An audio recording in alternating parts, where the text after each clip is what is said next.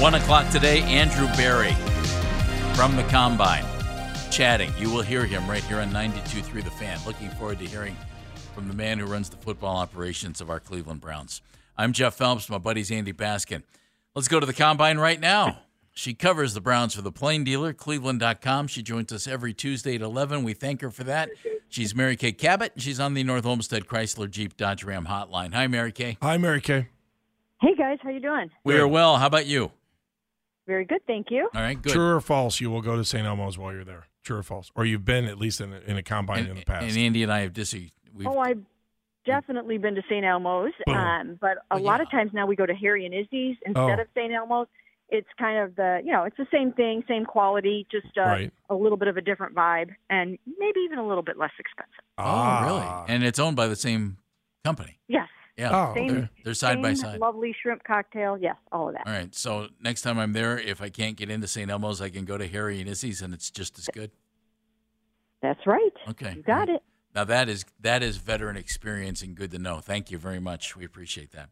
Hey, Sure. a lot of rumbling in the last day or so about stadium talk here. Before we get into specifics on the Combine, how long until there's a new stadium in our town, and does it have a top on it?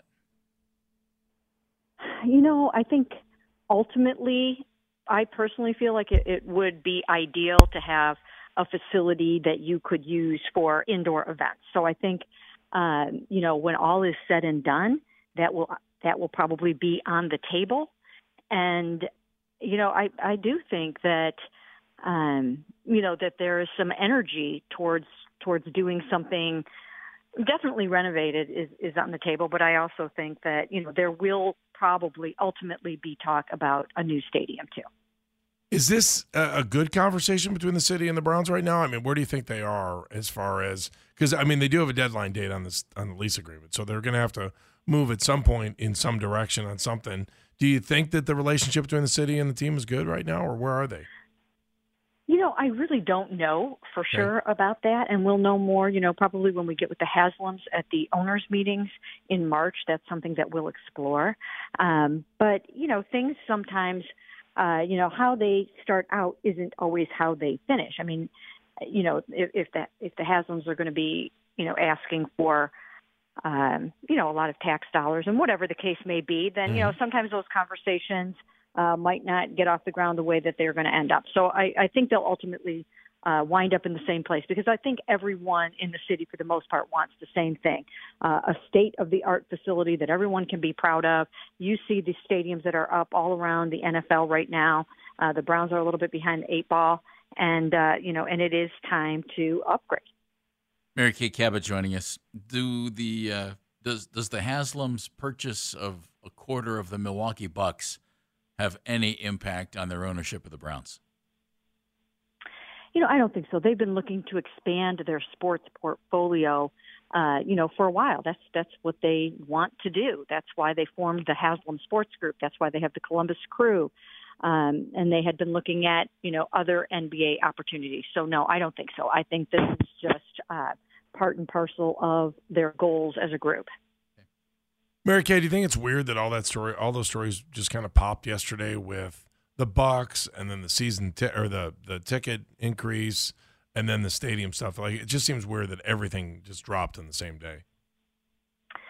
No, I don't think so. I mean, when you have the Haslams buying the stake in the Bucks, then naturally other stories that have been in the hopper start to come out like that. So there, it wasn't a coincidence that you start to hear about the new stadium and those kinds of things.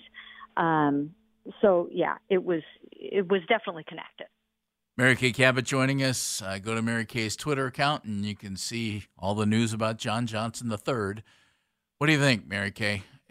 Clearly a money issue. Was it his play at all, or is it just money? Well, I mean, it's kind of both. I mean, if you feel a player that is worth $13.5 million, you either try to restructure him or you pay him that 13.5. So they obviously felt that they could get the job done in a different way. And, I've been writing about this for months, since, January 30th at least, as I looked back and saw that I wrote that day a headline on JJ3 and that they had to make a big decision on him and that they were either going to release, trade, or restructure him. So those things were kind of all on the table, but now it's just gotten to the point where the two sides are going to part ways. And I was able to get a quote from John Johnson 3 today, so I was grateful for that. And, he just talked about how much he loved it here and the fact that he really feels that his best ball is ahead of him. And in some ways, I agree with him. He was really good when he was with the Rams, and then he came here, and his role wasn't exactly what he hoped it was going to be in terms of all the things that he can do and the versatility that he has. And so he's going to be looking to get back to that where somebody sort of really kind of gets him. Brandon Staley loves him. There are people that really like what he brings to the table, and I think that he'll be fine. The one issue I have with it, Mary Kay, is this. Okay, if it didn't work here since he's been here, well, your defensive coordinator's not here anymore. You have a different one. I would really ask Jim Schwartz, do you want this guy here or don't you, and what can you do with him? Do you think that's come into play here at all, or has it just been it's time to move on because we didn't like what we saw? Well, I have a feeling that they kind of had the plan figured out pretty soon after the season, and that might have even happened before Jim Schwartz had an opportunity to really dig in and watch the film and see what he thought. So I don't know that Jim Schwartz would have been able to change anything in this regard unless he said, I have to have that guy, can't live without him type of thing. But certainly he will be involved and he will get a pair of eyes on these decisions. But I think that this was in the works, late last season. Do the Browns have any assets to try to move up in this draft if they see somebody they really like at this combine? Well, I mean, you can always, if you really want to do something like that, you can figure out a way to do it with future draft picks, with personnel and things like that. But I don't see them trading any of their, core players. I know there's been a lot of talk about stuff like that. I just don't see any of that happening. I think they've compiled the roster that they believe can get them to where they want to go. And now is not the time for them to start unloading those key pieces. Just heard news today, Kenny Golladay from the Giants is going to be released. There was a report out yesterday, Quez Watkins, the Eagles would be open to hearing trade rumors. How likely do you think it is, Mary Kay, that the Browns bring in more than one veteran at wide receiver? It's a possibility. If you play your cards right and, handle it from a financial standpoint where you're not breaking the bank, then you can bring in a couple of different guys. So, they will have a number on their radar and they will really work hard to make sure that they are upgrading the talent in any way that they can. So at this point, anything is possible. And it's also a little bit early to be determining who's going to be on your wish list and who isn't, because like today, for instance, Daron Payne was franchised by the Commanders. Well, he would have for sure been on the Browns wish list in free agency had he been available. So it's a little bit early in the game to be trying to figure out who's going where.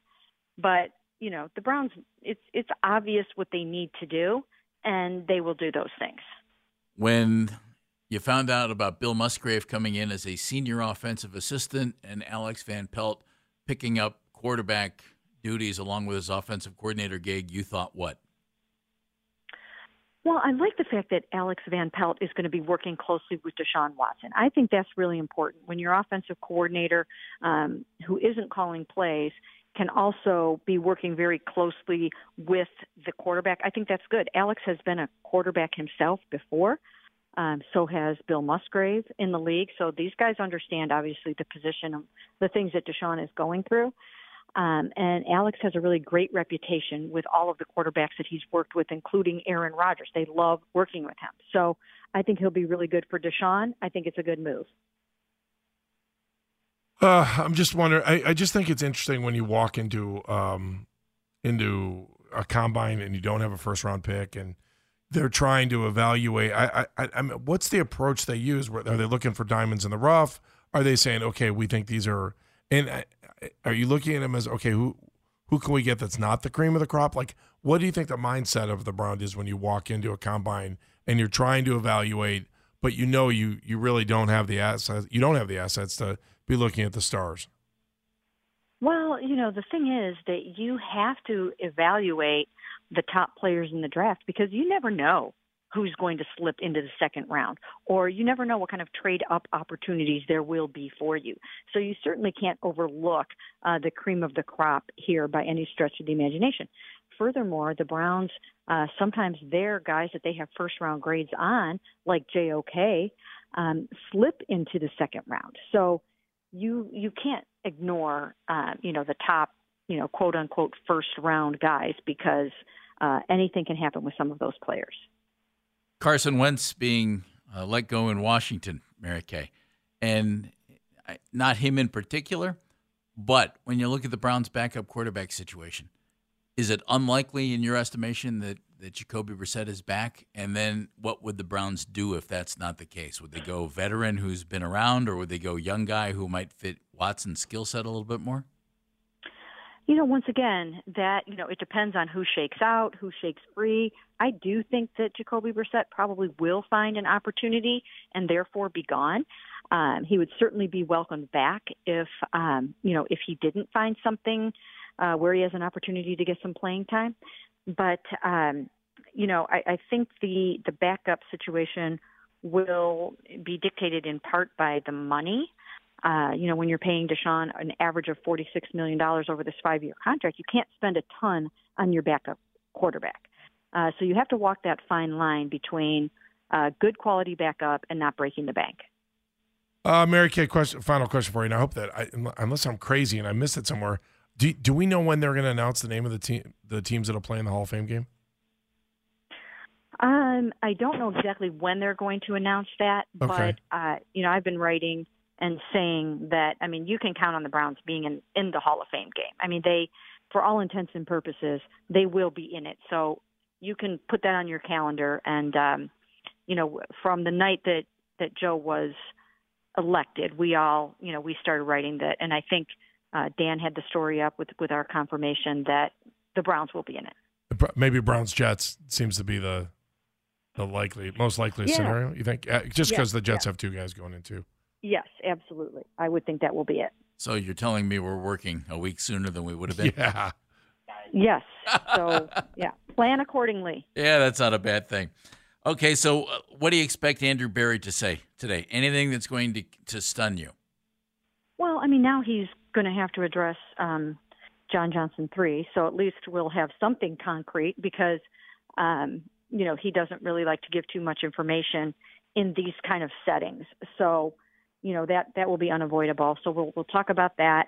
And then every other thing we can think of from a roster standpoint. I don't know that we'll get that much. I don't think he's going to say, yes, absolutely, we need a fast, small, twitchy receiver. I don't think we'll hear those kinds of things. I don't think he'll say, oh, yeah, for sure, we're going to look for a defensive tackle in, free agency or whatever. He's just not like that.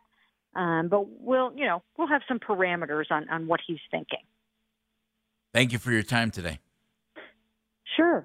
Thank you, guys. She's Mary Kay Cabot. She is at the Combine, so you'll want to make sure you read all of her coverage on Cleveland.com, and you can follow her on Twitter at Mary Kay Cabot, spelled out Mary Kay Cabot. We get it. Attention spans just aren't what they used to be. Heads in social media and eyes on Netflix. But what do people do with their ears?